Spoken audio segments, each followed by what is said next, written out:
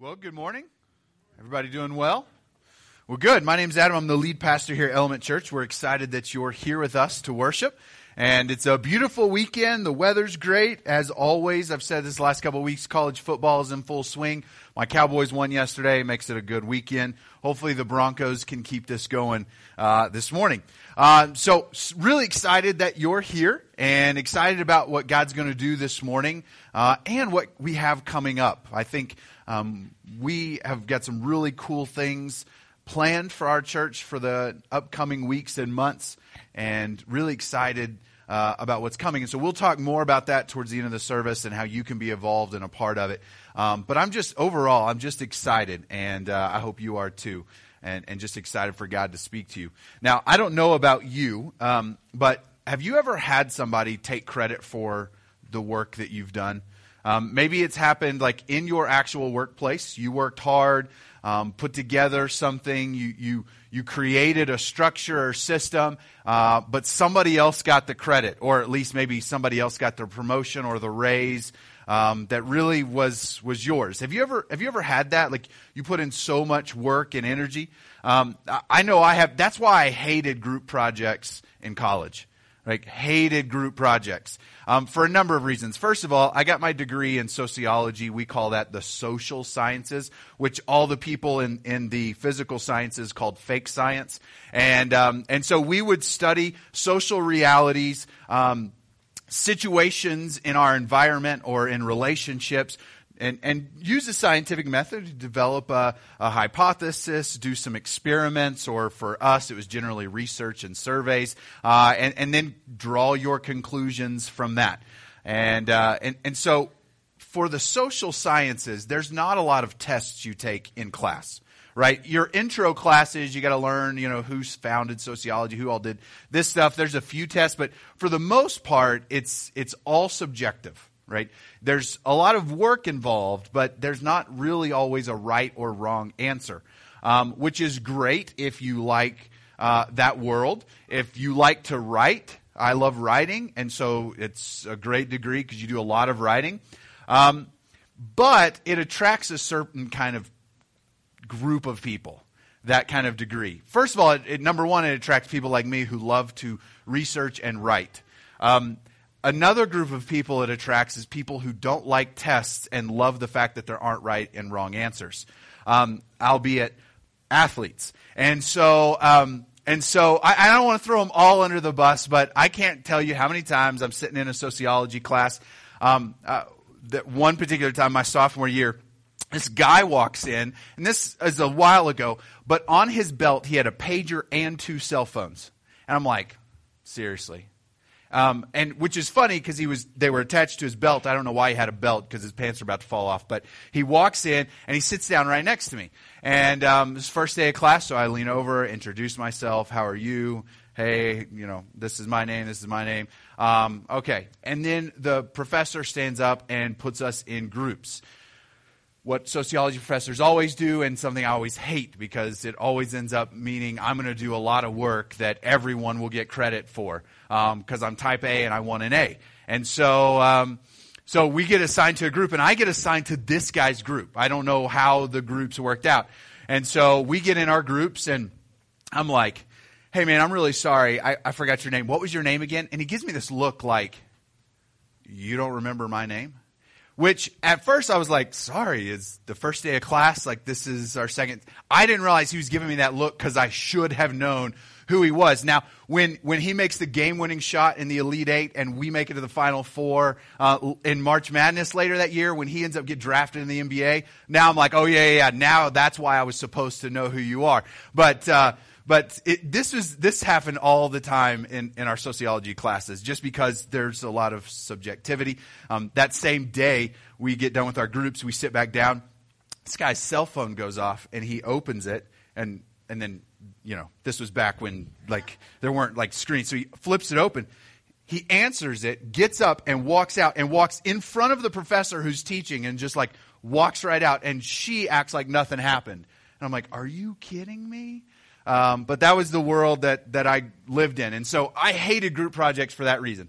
Because you put in all this energy and effort, but the attention gets put on somebody else. Or at least other people get credit for a lot of the work that you do. And we're actually going to see an instance in Scripture that's very similar to that today. And so we're continuing our series in the Gospel of John, and we'll be in chapter 3. Now, we're going to be in Gospel of John, chapter 3 today, and we're going to do it next week, and then we're going to take a break from the Gospel of John and do some different things. And we'll talk about that at the end of the service today. So, John chapter 3, and I'm going to start in verse 22. And this is actually what we covered last week. I'm not going to repreach it, but we're going to start there. So it says this: After this, Jesus and his disciples was baptizing. John also was baptizing at Aenon near Salim because he was put in prison. So last week, that was our text for the week. And we talked about this, and we spent on his baptism. What do we believe and teach about it at Element Church? How do we baptism? What does it mean? Is it something that you should do or consider doing? What if a baby and you were sprinkled? And we talked all different kinds of aspects of baptism of Element Church.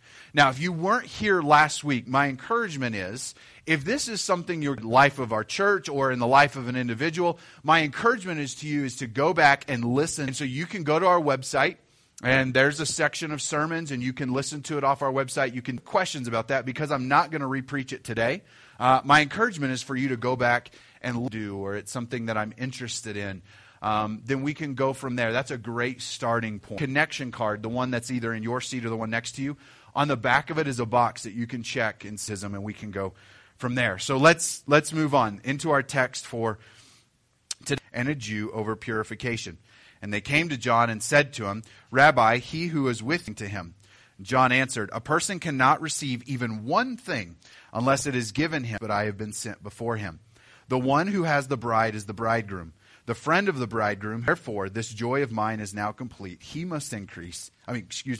He must increase. Parts of this text that I think will speak to each one of us this morning. So, jump Bibles and a Jew over purification. Now, here's what we don't know. We don't know really what the dispute was.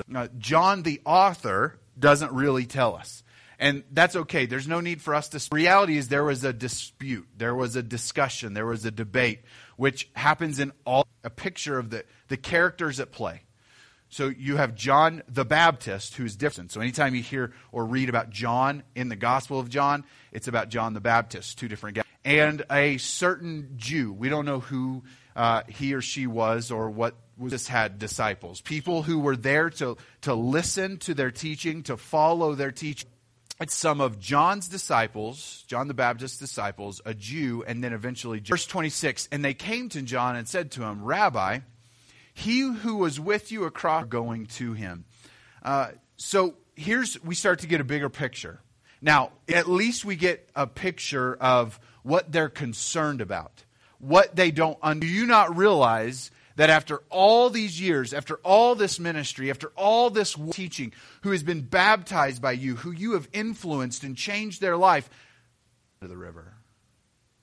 You remember the one who you were hanging out with? Remember the one that you talked? If you were with us, this was a number of months ago, but we were in John chapter 1. If we go back to John, that's John the Baptist, saw Jesus coming toward him and said, Behold, the Lamb after me, comes a man who ranks before me, because he was before me, that he might be revealed to Israel. John, when he first saw Jesus, this is the one who I was sent here. My ministry was to prepare all of you and the disciples and this Jew, the disciples of John and some particular Jew, come up to him. And it's just an honorary title, almost like after all that you've done, after all the work that you've put in. What we do know about John the Baptist is that he was homeless, that he ate like he lived in the wild.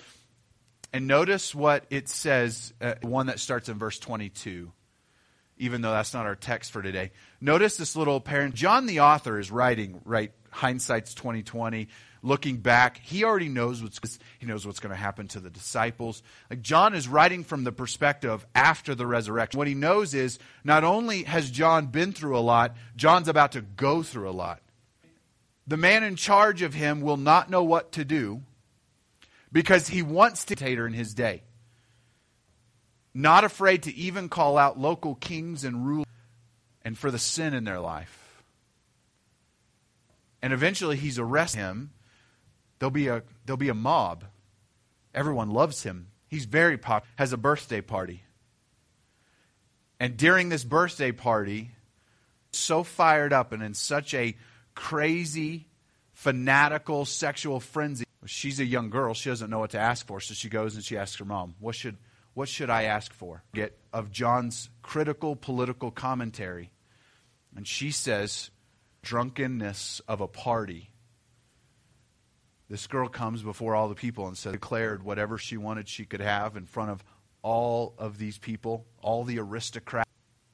This ministry will end up costing John the Baptist his life. Is now giving us the story. And these disciples of John and all the work that you've put in, all the sacrifices you've made, and going to him. Everyone else is going to. You've been preaching. And now they're all going to follow him. It says that he answered in verse 27. John answered, a person cannot receive.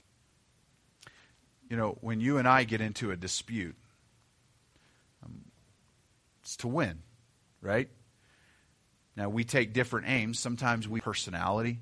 Sometimes we win by tearing down the other person's argument, or maybe even our objective is to win, is to or to justify ourselves, right? John's first response is anything that we have, we should be content with what we have, rather than looking at what everyone else has. A person cannot receive one thing unless it is given him from heaven. You yourselves before him. The one who has the bride is the bridegroom, the voice. Now this is, at least in my thought, is a strange way to respond to this dispute. To follow him.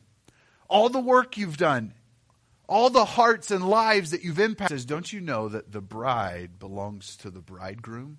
Which today we would say, now I've been in ministry for a while now, more than a decade. I've done a lot of weddings and a lot of funerals. I was a full-time pastor when I was 19. And there's a lot of intimidation about the Bible, and I'm going to speak truth and life into you, but I don't really understand life, right? I'm just kind of figuring out the whole real world and how it works. And there are a lot of intimidating things than weddings and funerals. Those are brutal. Funerals are always. An older man, when I first got into ministry, who had just recently retired from in our local town, but even though I worked for a different church. And I don't know. Help me, equip me to do ministry better. And he gave me and it was okay to be me, that I didn't need to be some image that people expect of a pastor. I just needed to know how to point people to the Bible. So he gave me a lot of good advice. He told me one day when we were talking about weddings, so he was walking me through, these are things that you need to do for a wedding, prepared for this or that.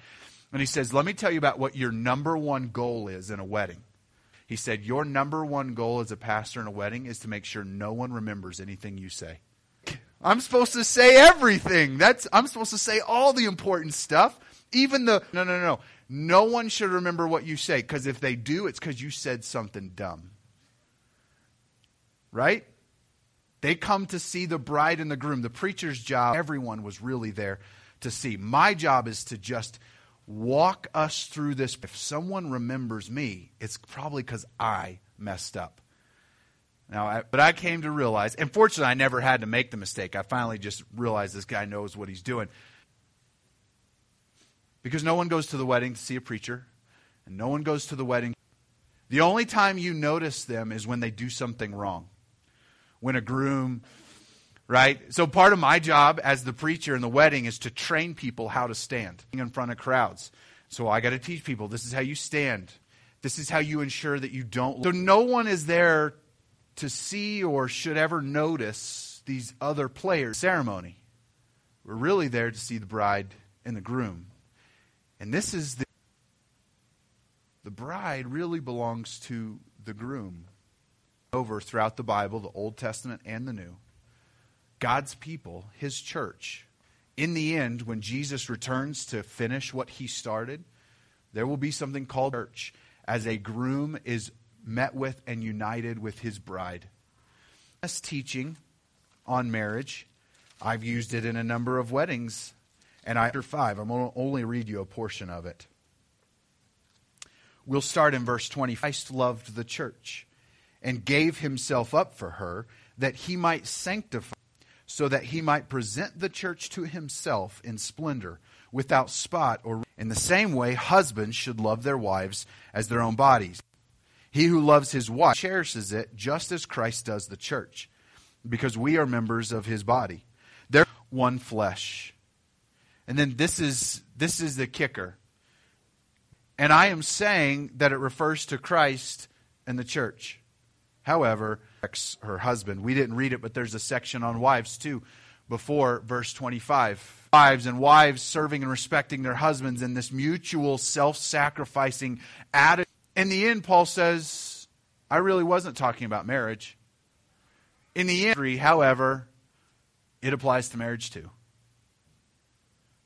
Repeat says here the bride belongs to her groom. We are. And then second half of verse 29 back in John 3. Bridegroom who stands and hears him rejoices greatly at the bridegroom's voice. You hold the rings, you plan the party, you help calm his nerves in whatever way he needs. In the same way, the maid or matron of honor is there to serve. John says it's the friend of the groom on behalf of the groom. To be excited for your friend who's to his bride. It's my job to celebrate and facilitate that into the discussion, and has placed himself in the position of the friend of the groom. Is that everyone is leaving you and going to Jesus. And he says, there to honor the groom and to do what he needs. And it's united. Christ is the groom. We as the church are the bride of Christ. And then as a part of the best man's role, if everyone is now leaving me to go to him, if the bride joy is made complete, it is fulfilled. And then he ends with this statement. Now, in the Christian world, we marks and whatever other cheesy paraphernalia that we like to use in the Christian world. We love discussed and used in the context of spiritual growth and maturity. And grow in your knowledge and maturity, and you read the Bible and you develop a prayer. As you grow and develop, we love verse 30, that this idea is true. In your life, Jesus should increase. That's not what this verse is about. It's not about spiritual growth and maturity, even though I think it's the right idea but the wrong scripture. That's not what this one's about. He's in your own heart and life and mind. Christ should increase and you should decrease. Every time Christ would want you to do rather than what you would want to do. This verse is about intention. Attention. It's complete. In all the credit and all the I should decrease. Unto Christ. This is about when people look at you, they see being more intentional about turning people towards Jesus. This is an answer in response to the question, John, don't you realize you've paid? Everyone's going to him. The bride should be united with her groom. And as people decrease, I should decrease. Is that process taking place in your life? That they're continually turning as Jesus increases of your life. That the attention in your life is more and more being directed at Jesus. Despite all the sacrifices you've made. Despite the... Is Christ increasing? Or are you sacrifices you've made? Or are you now deflecting to him? And it's your job to make sure Jesus and his church unite. To make to Jesus. And you're just there to facilitate. To make sure everything goes so that in the end what matters most Everyone's attention is on the bride and the groom. And every day, in every way, is Jesus increasing. Will you pray with me? Moment, and in this place, that you would receive, that to be honest, it doesn't matter how much work I put in, that Jay or Trina put into worship preparation, we would celebrate you. Would you do that in this church? If you will, keep your eyes closed, your heads bowed. And the reflective question remains to Jesus in your life. Regardless of how much work you put in and how many sacrifices, union between Christ and His church, I'm going to guess that all of you probably have in your mind a certain, so I do that at work. Some of you are thinking about a particular relationship. I just want you to be vulnerable and open to God speaking to you this morning. To Jesus. Is there a place where you're not helping to facilitate Christ? And if not, why?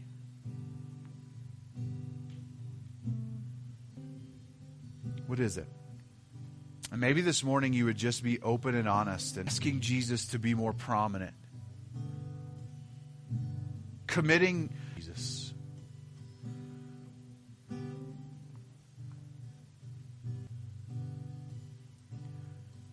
Jesus, thank you that you have shown all of us husbands what it really means to love sacrifice.